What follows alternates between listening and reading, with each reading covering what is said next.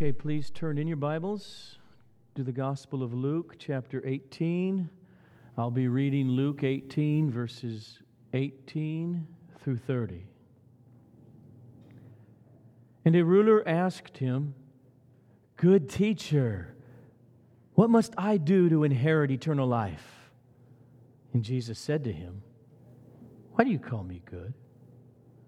No one is good except God alone. You know the commandments. Do not commit adultery. Do not murder. Do not steal. Do not bear false witness. Honor your father and your mother." And he said, "All these I have kept from my youth." When Jesus heard this, he said to him, "One thing you still lack. Sell all that you have and distribute to the poor, and you will have treasure in heaven, and come, follow me." But when he heard these things, he became very sad, for he was extremely rich. Jesus, seeing that he had become sad, said, "How difficult it is for those who have wealth to enter the kingdom of God. For it is easier for a camel to go through the eye of a needle than for a rich person to enter the kingdom of God."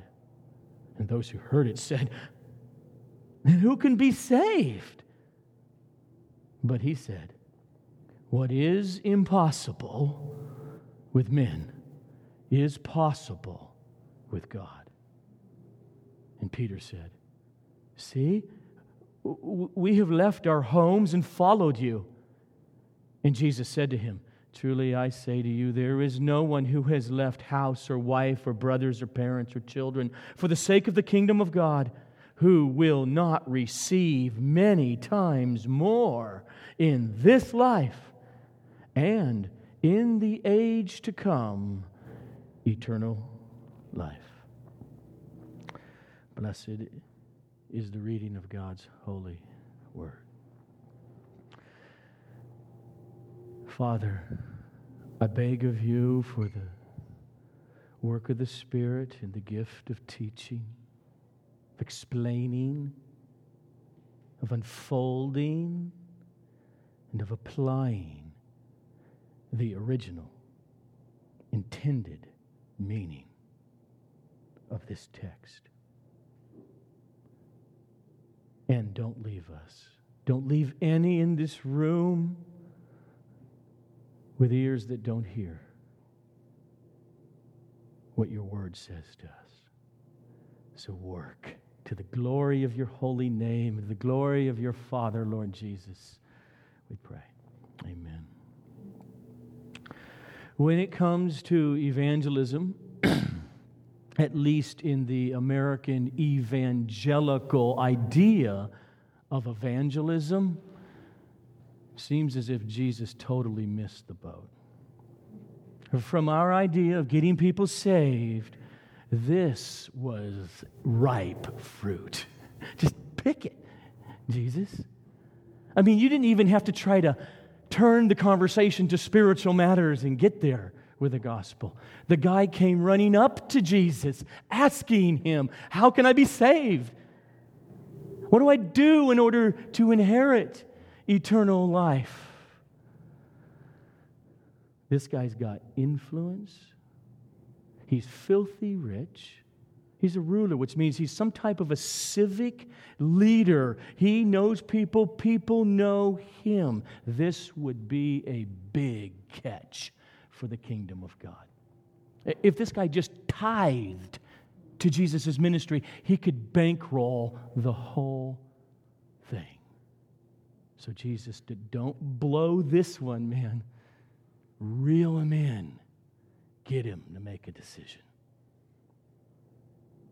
But Jesus let him walk away.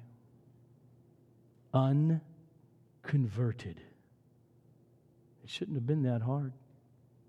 I mean, this guy was not a really hard case. He wasn't a dope addict.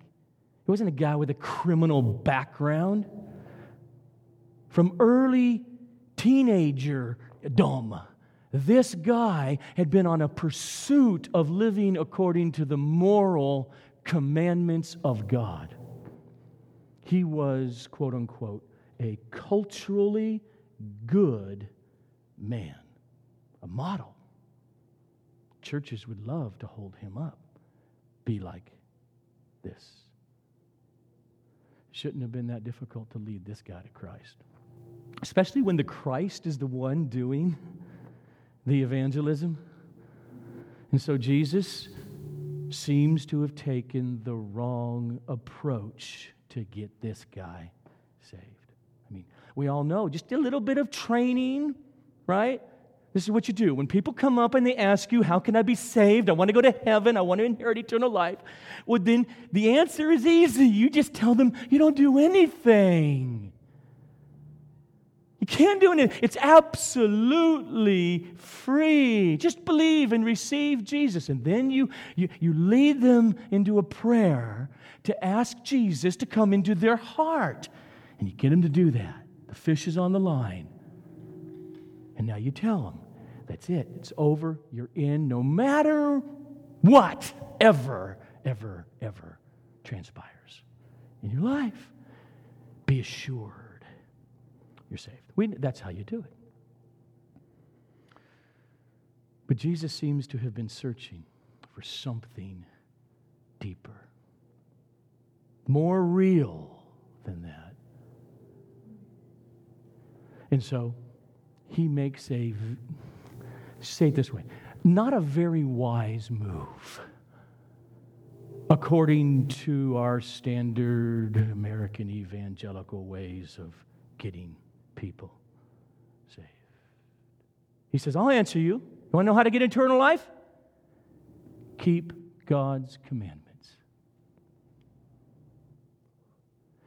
Jesus is shining the light on this guy's idolatry, on his sinful heart. And the light he uses is the second half of the 10 Commandments here.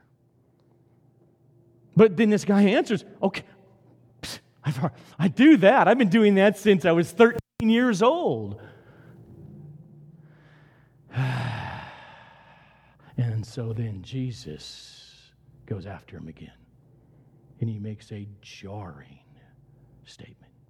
Verse 22. One thing you still lack.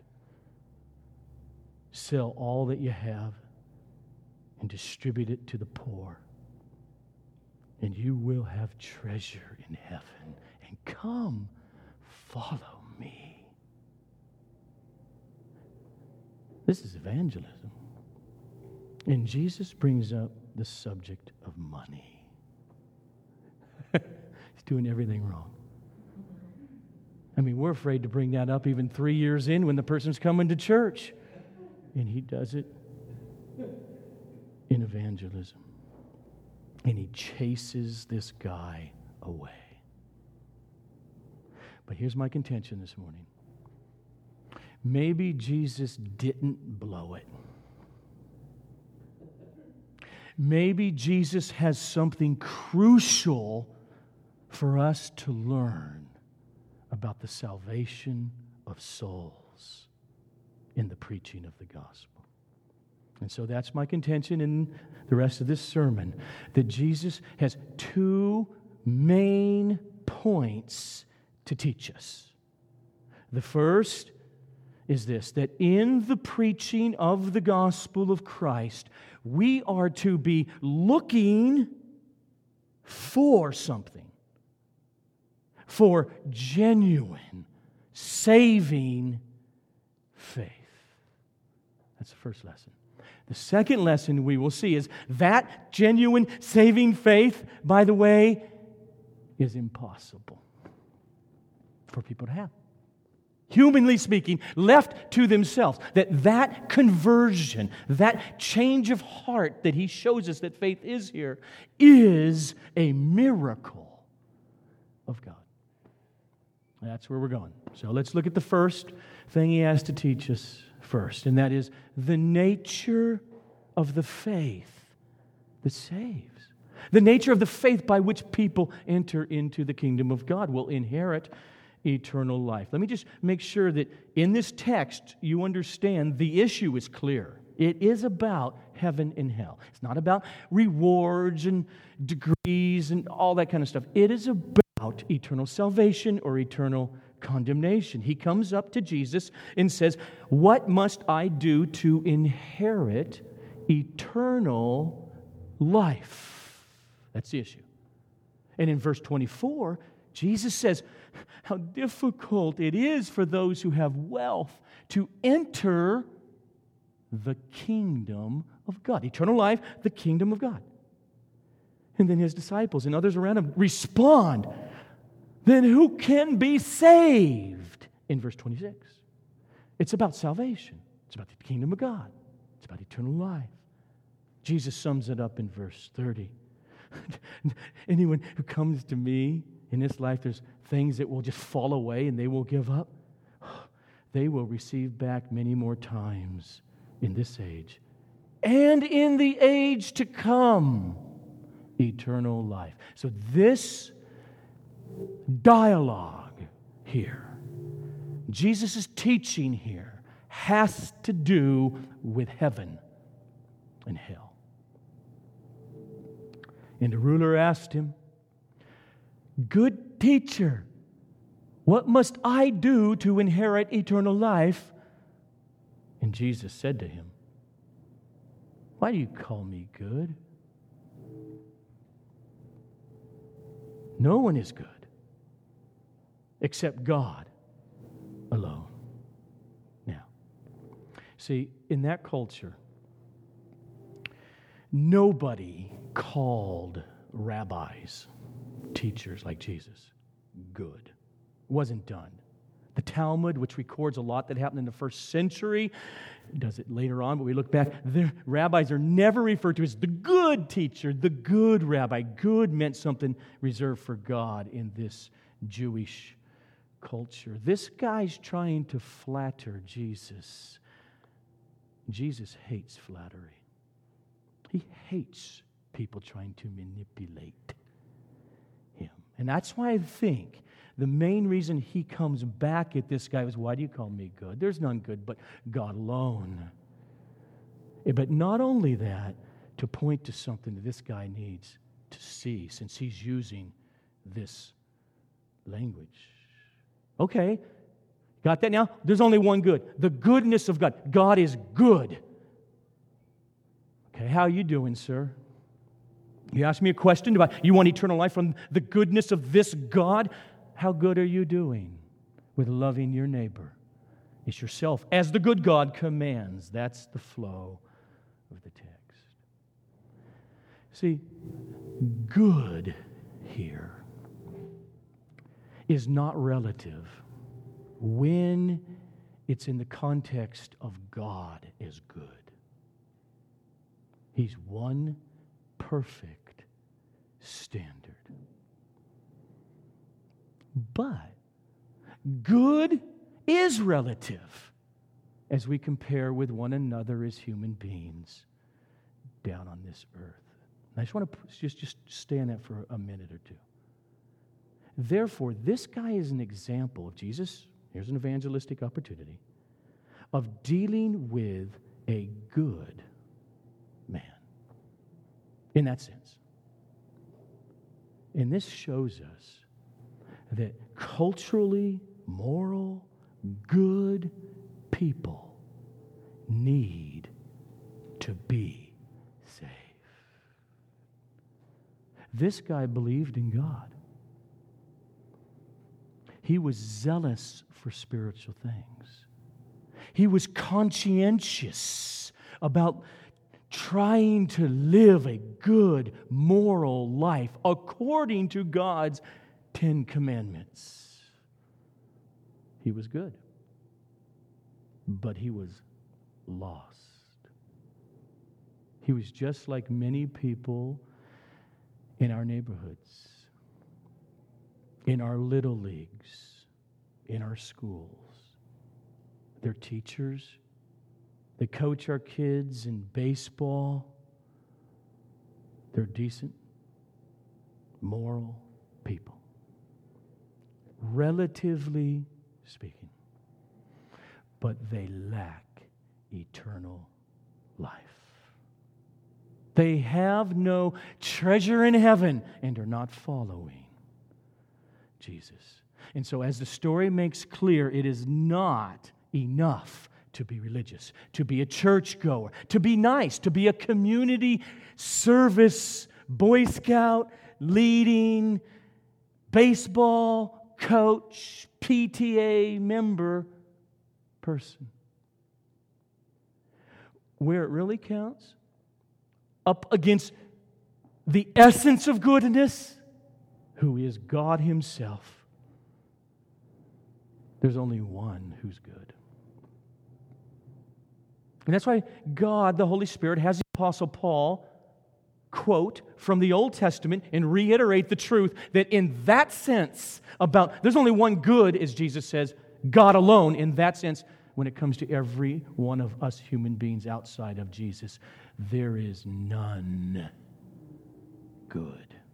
No, not one. So, in response to the man's question about how to inherit eternal life, Jesus says in verse 20, "You know the commandments. Do not commit adultery. Do not murder. Do not steal. Do not bear false witness. Honor your father and your mother." So Jesus here gives essentially the second half of the Decalogue, of the second half of the Ten Commandments that have to do with how you treat others down here horizontally. Surely this guy then will have some introspection from Jesus' question and realize he falls far short from the kingdom of God. Remember the context of chapter 18 of Luke. And Luke knows what he's doing, the way these things are unfolding here in chapter 18. Jesus has told the parable of the Pharisee. Thank you, God, I'm not as bad as these other people. I'm good. And the tax collector says, "Be merciful to me, a sinner." And Jesus goes on to say in this chapter, unless you become as little children before God, you will never enter the kingdom of God. Unless you put down your arrogance and your deceptions about your goodness and your righteousness, you'll never enter the kingdom of God. So Jesus shines the light, and tragically, this rich young ruler totally missed the whole point. And he said, "All these I have kept from my youth." He was sincere. He was a good religious man, but he was blind to the holiness of God. And he was blind to the depth of his own sinfulness before this holy God. This guy really did think he kept the law. But he was ignorant of God's law and its purpose and its true spiritual meaning that was always there on the pages. In other words, this guy was a whole lot like the Apostle Paul before Paul was converted to Christ. This is what Paul said about his pre-Jesus life in Philippians 3. As to righteousness under the law, I was blameless. I've done them all. What are you talking about? I'm the elite of my religious community, is what he argues in Philippians 3. But he goes on to say, but what happened is Christ came, shined a light, And whatever gain I had, I counted as loss. All that religious gain and pride I took in that, I counted as loss for the sake of Christ, so that I can be found in Him.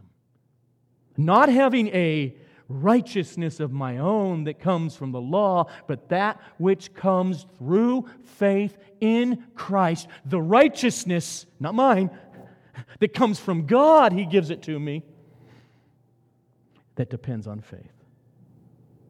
Okay. Before Paul, under the law, I've done all that, Jesus. I was blameless as a Pharisee. But when the Holy Spirit came and Paul got born again and opened his eyes, what happened was this: the truth about the law's purpose and the truth about his own sinful heart before the law and before God was revealed to him. Listen to how he says this in Romans 7 for a minute. Verse 7. If it had not been for the law, I would not have known sin, for I would not have known what it is to covet. If the law had not said, "You shall not covet." That's the 10th commandment. And then he says, but sin, well, this is what happened with me in my early life, Paul says, but sin, seizing an opportunity through the commandment, produced in me all kinds of covetousness. For apart from the law, sin lies dead. I was once alive apart from the law, but when the commandment came, sin came alive and I died. The very commandment that promised life proved to be death to me. He just says, when I got born again, when faith arose in me, the light was turned on, and I saw that my entire inner life, other people couldn't see it, he says. That's why he goes to the 10th commandment of covetousness. My entire inner being was riddled with covetousness. The law, he says, God's commandments to me killed me or condemned me. It didn't save me. Okay, boom. End of parenthesis, okay? That's what Jesus is doing here. You know the commandments? See if this happens with him. And Jesus sees this guy isn't getting it. I kept all those, no problem. What next? And Jesus knows he's an idolater. He's guilty and he is condemned before God unless something changes in his heart. Unless something changes to cause this rich, good, young ruler to keep the first half of the 10 Commandments. Have no gods before me. Love the Lord your God with all your heart, soul, mind, and strength. Don't make any other idols. And when that happens, or if that happens, then this guy will experience in him a keeping. Not a perfection, but he will experience a keeping of the second half of the 10 Commandments. And what will happen is, like what happened to the Apostle Paul, he will see that the way he viewed God and his laws to him was totally wrong. He will see that God's laws, thou shalt not murder, thou shalt not covet, thou shalt love the Lord your God, thou shalt keep holy thy Sabbath day, thou shalt honor your father and mother. He will see that none of those laws were ever intended for us to take them and make them rungs in a ladder to build so that we can climb our way into heaven. He will see that God's commands are never a job description that an employer gives to an employee. And then based on his relationship with Christ. Lindsay, pay attention here. Let's go down a little bit or something, please. Then based on his relationship with Christ, it'll all be changed. He will then say, not in order to get eternal life, but because he has it, he will say, your wish is my command. And your commands, O Lord, are my joy. In other words, he'll fall down on his face like we saw in this very chapter of Luke and say, be merciful to me, a sinner, and mercy will come. And his attitude will be set right concerning God's commands, that they're for your good. You can't earn anything by them. They have always been reaching into the hearts of sinful people, beckoning faith or trust, which was always the intention of the law of Moses. And so Jesus, in this text, sees he doesn't get it, so he goes for the jugular. One thing you still lack. Sell all that you have.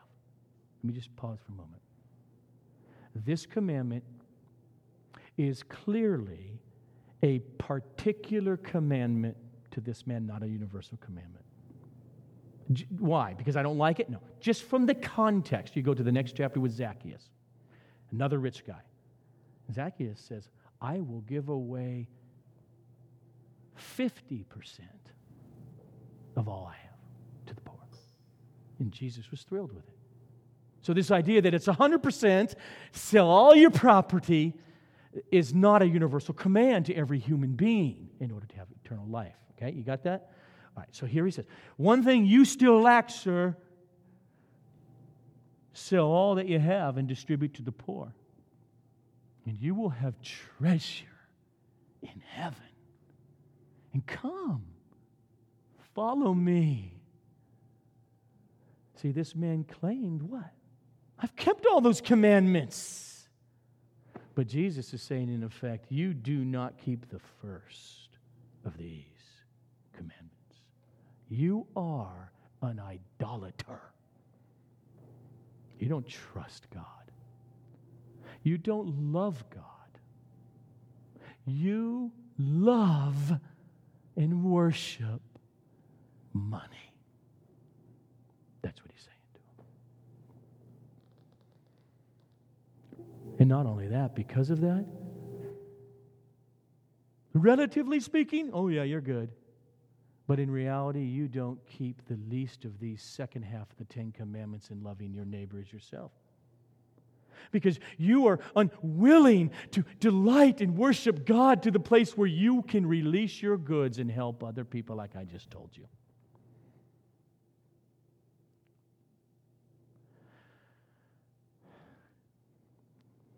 Here's the big lesson he teaches us. Do you want eternal life? Yeah, that's the issue, isn't it?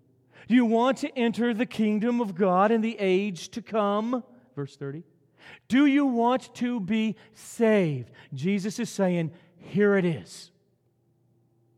Believe in me. Trust me. Do you think that I really am the good shepherd? Who will command you in order to lead you into what is really good for you? Okay. Then obey me. Do this. That's what he's getting at. There's a man who owns his apartment in downtown Manhattan, New York, on the 12th floor, and the entire building is engulfed in flames, and it's finally getting up to his floor.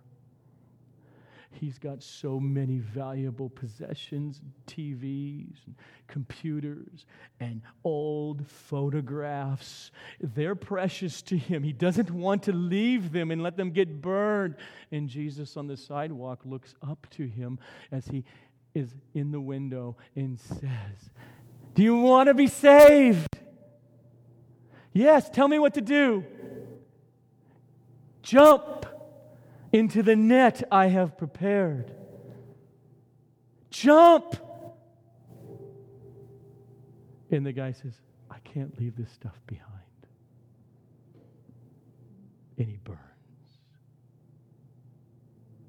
"Sell all that you have and distribute to the poor, and you will have treasure in heaven, and come, follow me." But when he heard these things, he became very sad because he was extremely rich. But the point is, that's what conversion is.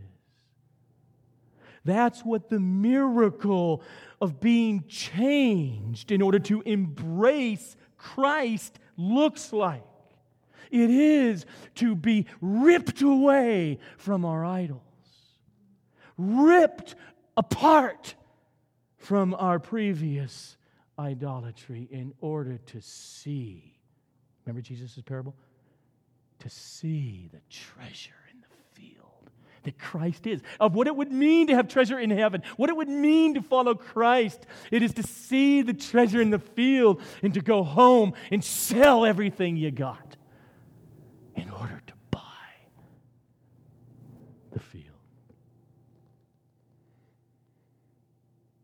So, is he saying, work for your salvation? No. He's saying, receive it. Believe. Embrace the free gift of mercy. And Jesus is on the way to the cross to purchase it. That's what he's saying. And he's saying that faith, if that's real, it does manifest itself. The guy in the window could say till he's blue in the face, "I believe you, Jesus. That's how to be saved." But if he doesn't jump, he's going to burn.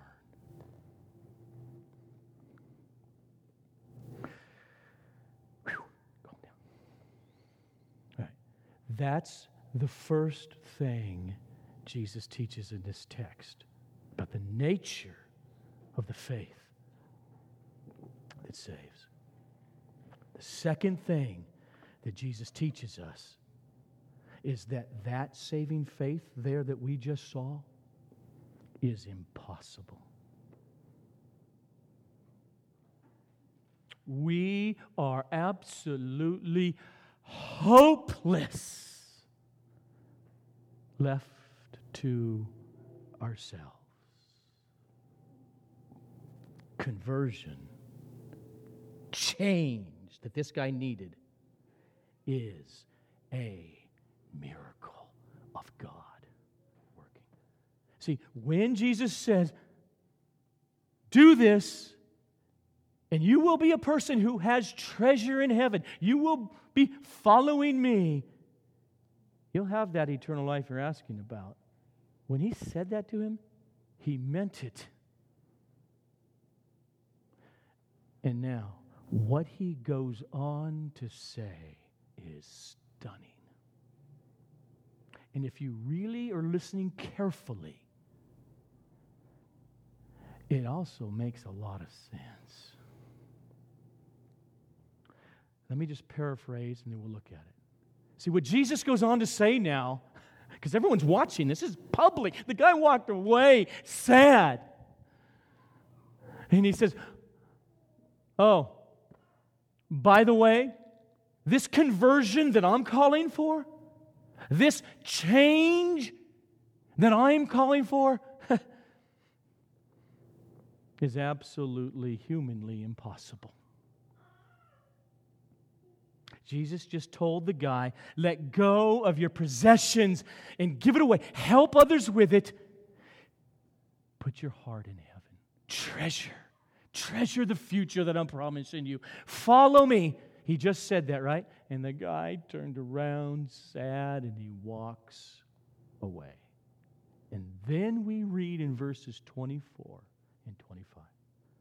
Jesus, seeing that he had become sad, said, how difficult it is for those who have wealth to enter the kingdom of God.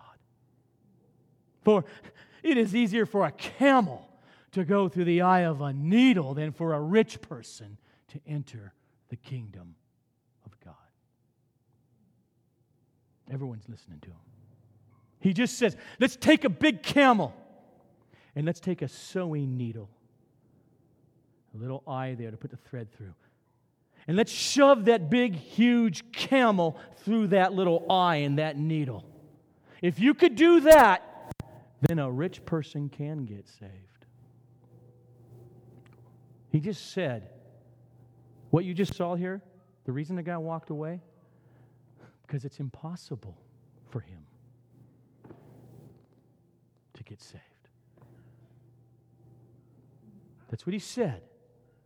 Now, if you wait a minute, I've heard preachers say that the eye of the needle is a gate in Jerusalem where you got to unload the camel, and the camel's got to get down really low in order to even get through the gate. It's possible. Okay. There's no such gate. There never was such a gate. It's a fabrication. And even if it wouldn't work in this context, because Jesus goes on to explain his analogy of the impossibility of salvation here. He interprets it. Okay. Jesus just gave the camel analogy. The people are listening, and they're stunned. And so they say in verse 26, those who heard it said, who can be saved? What a perfect opportunity for Jesus to clarify what he just meant by the camel going through a teensy-weensy little teeny impossibility. Oh, what a perfect opportunity in response to that question now. Who can be saved? He can clarify by saying, oh, guys, no, don't, I'm sorry. Don't say who. No. Only people who earn so much money a year and above can't be saved. He could have said that. Only people who have a net worth in all of their stuff so much above that it's impossible for them to be saved. He could have said that now. He could have said, don't misunderstand. Don't just say who like no one can. But the poor, they can be saved. Or those who follow me, they can be saved. Believers, they can be saved. And all of those I just mentioned are true on one level. But Jesus, he goes to a different level, a more foundational, underneath those other levels, foundational level. And so he does not say any of those things. The poor can be saved, believers can be saved, those who follow me, they can be saved. He doesn't say that. But he says plainly what he just meant by the analogy of the camel going through the eye of a needle. Verse 26. Those who heard this analogy said, who can be saved? But Jesus said, what is impossible? There it is. It's clearly what he meant. You're hearing me right. It's impossible. What is impossible with men, humans, is possible with God? That's the question then. Let's be good exegetes, good Bible readers here. We care about what Jesus said, right? And what does he mean? So we got to ask, what is Jesus particularly referring to when he said, what is impossible with men is possible with God? Okay. Now I'm going to try to show this, but this is clearly what he means. Jesus says, do this, sell it all, give it away, and the guy walked away sad. That's what he's referring to. What I just said to this guy, and he went away sad, the reason he went away, because he can't do it. It's impossible with men. See, follow the flow. The rich young ruler had just been unwilling to leave his wealth and to treasure God and to follow Jesus. And then Jesus just says, see how difficult? I'll tell you how difficult. It's impossible. It is easier to take a camel and shove it through the eye of a sewing needle than it is for this guy right here to be saved. And then in the text, his hearers, probably his disciples, broadened the issue by saying, then who can be saved? They didn't say, thank goodness I'm poverty-stricken compared to this guy. They didn't say that. They said, then who on God's earth could be saved according to you, Jesus? And the essence of Jesus' response to them is that the point that I am making about this rich guy right here is our illustration. It is true for everybody. Because the issue is really not money. The problem isn't just this wealth.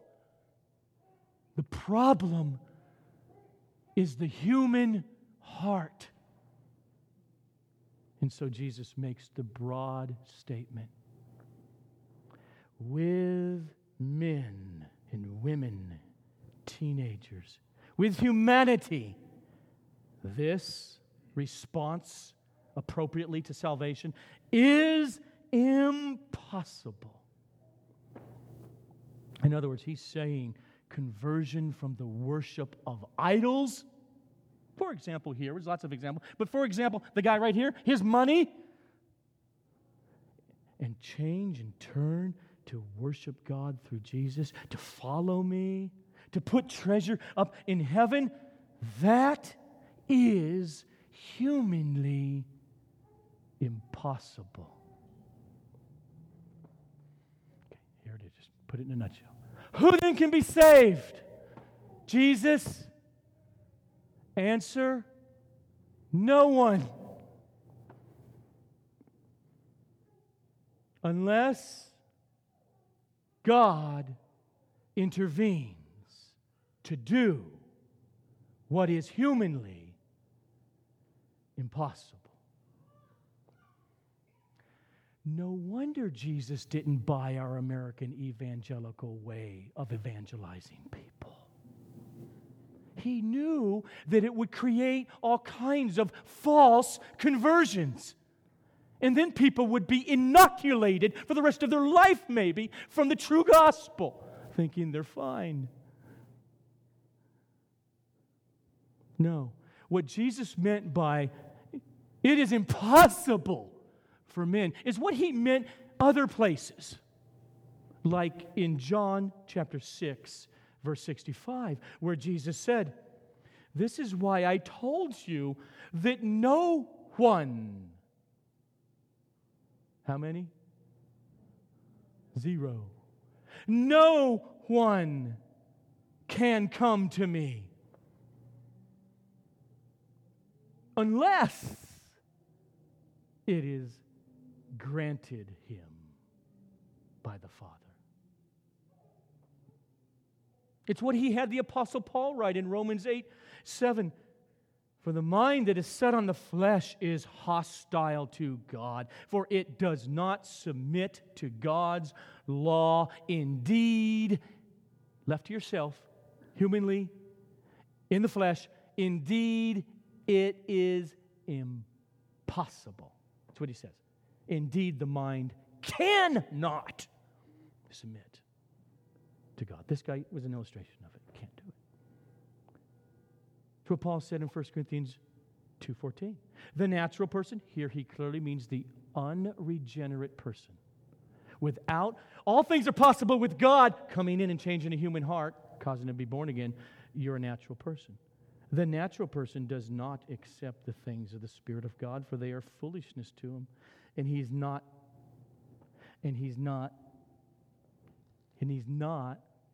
able. Can't. Doesn't have it within him. The want to is not there naturally. He is not able to understand them when you speak the gospel because they are only spiritually discerned. Or what Paul said in Ephesians 2:5, even when we were dead in our trespasses, God of the possible acted. God made us alive together with Christ. For by grace have you been saved. In other words, it is impossible for dead people to be converted to Christ unless God first does the humanly impossible to them. Now, let me just say it this way. Throughout church history, there have always been brothers and sisters, fellow genuine Christians in the history of the church who say at this point, yes, it's true, conversion is humanly impossible apart from God's grace. But God makes it possible for every human being by His universal grace. And thus He makes it possible for everybody that you preach the gospel to, because God's grace is there to do something that is enough to now make it possible for them to embrace Christ, to choose Jesus, if they will. And some do. And some don't. In other words, it's been taught, it's believed by a majority of Christians today that it would be impossible without the grace of God. True enough, that's clear in Scripture. But this grace that God gives universally does make it possible for everyone to now choose Christ. For them, because the grace of God has already come, now to do the final lever pulling of salvation and get saved. But that interpretation of this text, it just won't work. Follow it again. The rich young ruler loves his idols, loves his wealth and what he thinks it gives him and buys him. He loves it so much that he walks away sad. He chooses to hang on to all of his stuff instead of to distribute it out to the poor, to have treasure in heaven, and to follow Jesus. And when Jesus goes on to explain this tragic choice this guy just made, he did not say, let me teach you what happened. God's universal grace came upon this guy, and it made it possible for him to obey what I just said. But, bummer, he chose his stuff instead of eternal life in me. But it was possible because of God's grace that's given to everybody. It's not how Jesus explained it. His explanation is it's impossible for him to leave his riches and to treasure me. That's his explanation.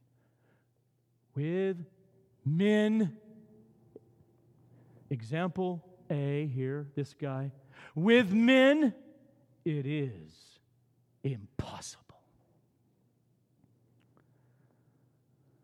And therefore, what Jesus means when he says in verse 27, what is impossible with men is possible with God, he means this, that God can and God does effectually enable people to leave their riches, their idols, their spiritual death, and follow Christ. Those who heard it said, then who could be saved? But Jesus said, what is impossible with men is possible with God. Because God is the one who grants that heart of faith.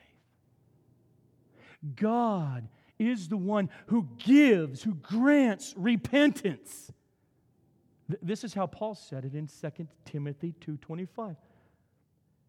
That God may not, but God may perhaps grant them repentance, leading to a knowledge of the truth. Strange. Wow. Everyone who is in this room and has turned from your idols, you have come alive out of spiritual death into spiritual life to see the light, and you have embraced Christ. If that's you, it is only because of God granting it to you. This is why I told you that no one can come to me unless it is granted him by the Father. Paul in Ephesians 2.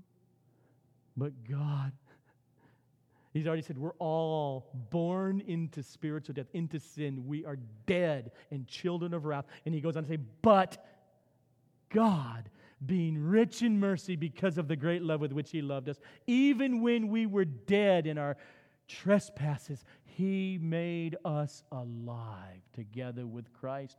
For by grace you have been saved through faith.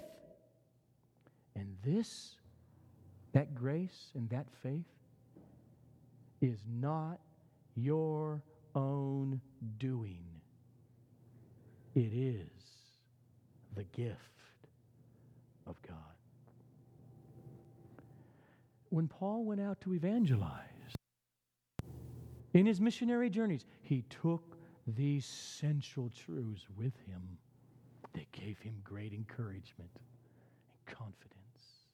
This is how Paul talked about it in his mission. For Jews, he goes to the Jew first and then to the rest. Jews and then to the Gentiles. For Jews demand signs, and Greeks search for wisdom. We don't satisfy them. We preach Christ crucified. It's a stumbling block to Jews, and it is foolishness to Greeks, Gentiles. But remember what Jesus said. What's impossible with men is possible with God. That's what Paul says. He just says it this way. But as we preach, those who are called by God. That's what he means. They hear, they believe, they repent, and they get saved. But to those who are called, from among both Jews and Greeks, to them Christ is the power of God and the wisdom of God. So he's saying, look, the gospel comes. The church is to preach it and to obey it. In all our various ways, in missions and evangelism and over coffee and tea, the gospel comes. But we are dead in our sin. Remember how Jesus said it in John? They don't come to the truth because they love the darkness rather than the light, so they can't come to the light. That's right. That was me. We're all dead, loving the darkness of our sin, or money, or toys, or sexual freedom. And it is impossible to be saved, to be converted, except for God. And with Him, not only is it possible, but when He chooses, when He acts, it is absolutely guaranteed and assured that that human heart will be changed, will embrace Christ, and will be eternally saved, will one day enter into the kingdom that is to come everlastingly. Because why? Because what is possible with God is this: He changes a dead, hard, crusty, God-belittling heart. And when it's changed, as the prophets talked about the new covenant, a heart of stone turned to a heart of flesh, its desire changed. And it sees what Jesus just offered that guy. Eternal, unending, everlasting life is the greatest treasure in the world. That's how it works. That's why Luke lets us know, because he was there. Paul's preaching down by the river, and then he says, and God opened Lydia's heart to take heed to the things Paul said, and her life was changed. In other words, when the God of the possible acts, the heart says, what a deal. Of course, Jesus, I'll follow you. Who else has the words of eternal life? I've never heard such great gospel news. And that's what the rest of the text goes on to unfold real quickly. Verse 28. Peter said, in hearing all this, look, Jesus, we left our homes and followed you. And he said, truly, I say to you, there is no one who has left house or wife or brothers or parents or children for the sake of the kingdom of God, who will not receive many times more in this time and in the age to come eternal life. Why doesn't everyone respond? Because of sin. See, this guy walked away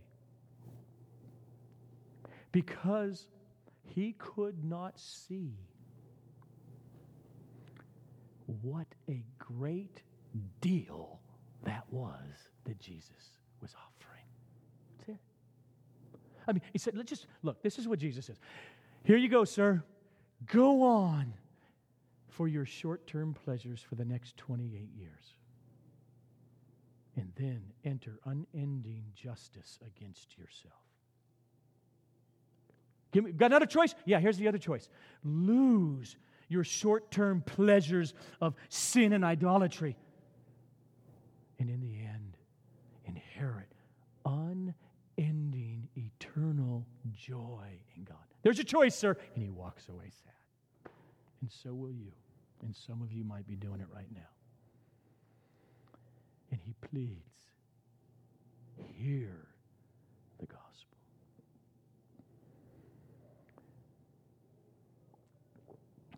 So in this text,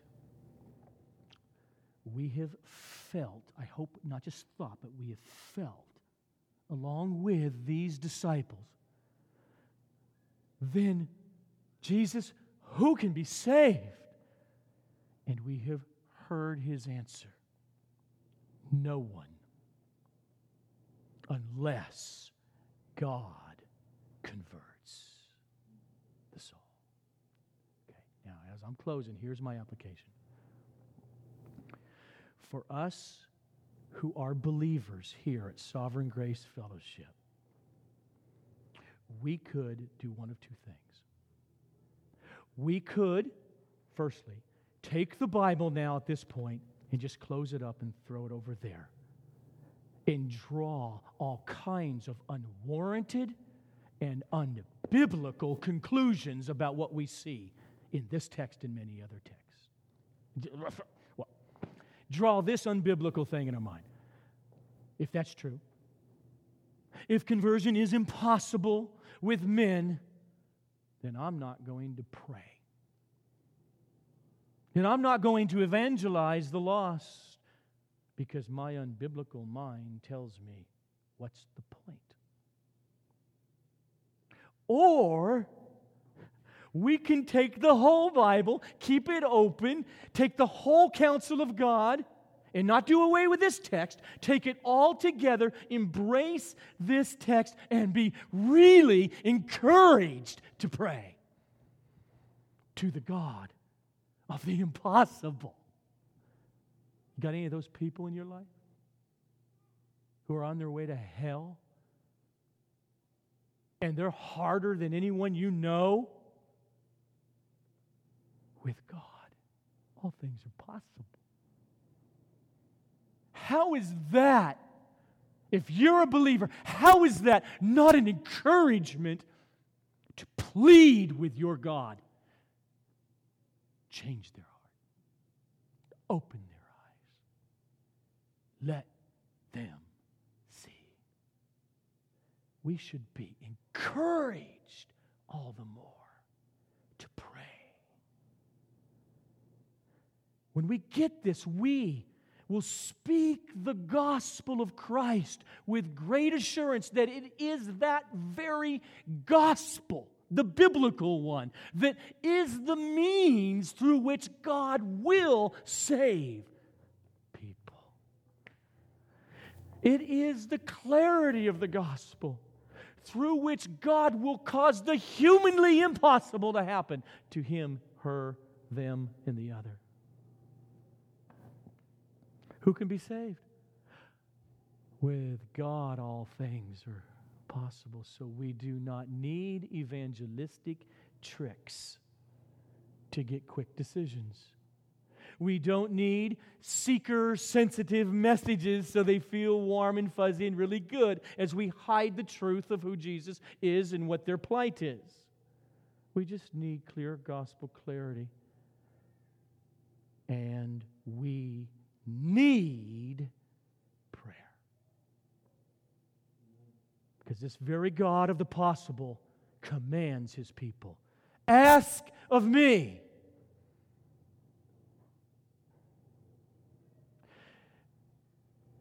If you have a Bible, either look, I'll just remind you. This whole chapter is about, don't stop asking me. You remember verse 1 of chapter 18 of Luke? And Jesus told this parable in order that we would learn that we ought always to pray and not lose heart.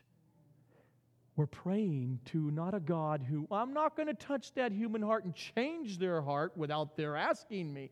We're praying to the God who can and does. And we know that that same God who is sovereign over the salvation of people is sovereign over his ordaining that we pray as a means to him doing it. So, as I close, this very God who answers prayer, I want to encourage us in a few specifics. Pray. Continue to pray for the missionary we support here, Madalena Gomez, in her mission in Africa. Pray for little Michael our Bolivian child. Not that he just is well fed and taught math and language and Bible, but that he be saved. Pray. You ought always to pray and to not lose heart in praying for our dear Karina Dangari. Pray for your lost loved ones, friends. Continue to pray for God to bring in genuine conversions to Sovereign Grace Fellowship. Pray for God to bring persons or families who, because of God now, are hungry for expository preaching and for church life. All of these things are impossible with men, but they are all possible with our great God. So, Father, only as a beginning, as we continue throughout the week, as a start, those particular prayer requests that I have just announced, to them we all now lift them up to you and say, God, the God of the impossible with us, nothing's impossible with you. Glorify your name in the salvation of these souls, in the sanctification of us, your people, in ongoing faith and repentance, in the fruit of your Holy Spirit manifesting itself in sovereign grace as we learn to forgive and to love one another. Because it's impossible with us, but all things are possible with you. And we ask it with the great confidence, knowing that it is your good pleasure to glorify your Son in such request. Amen.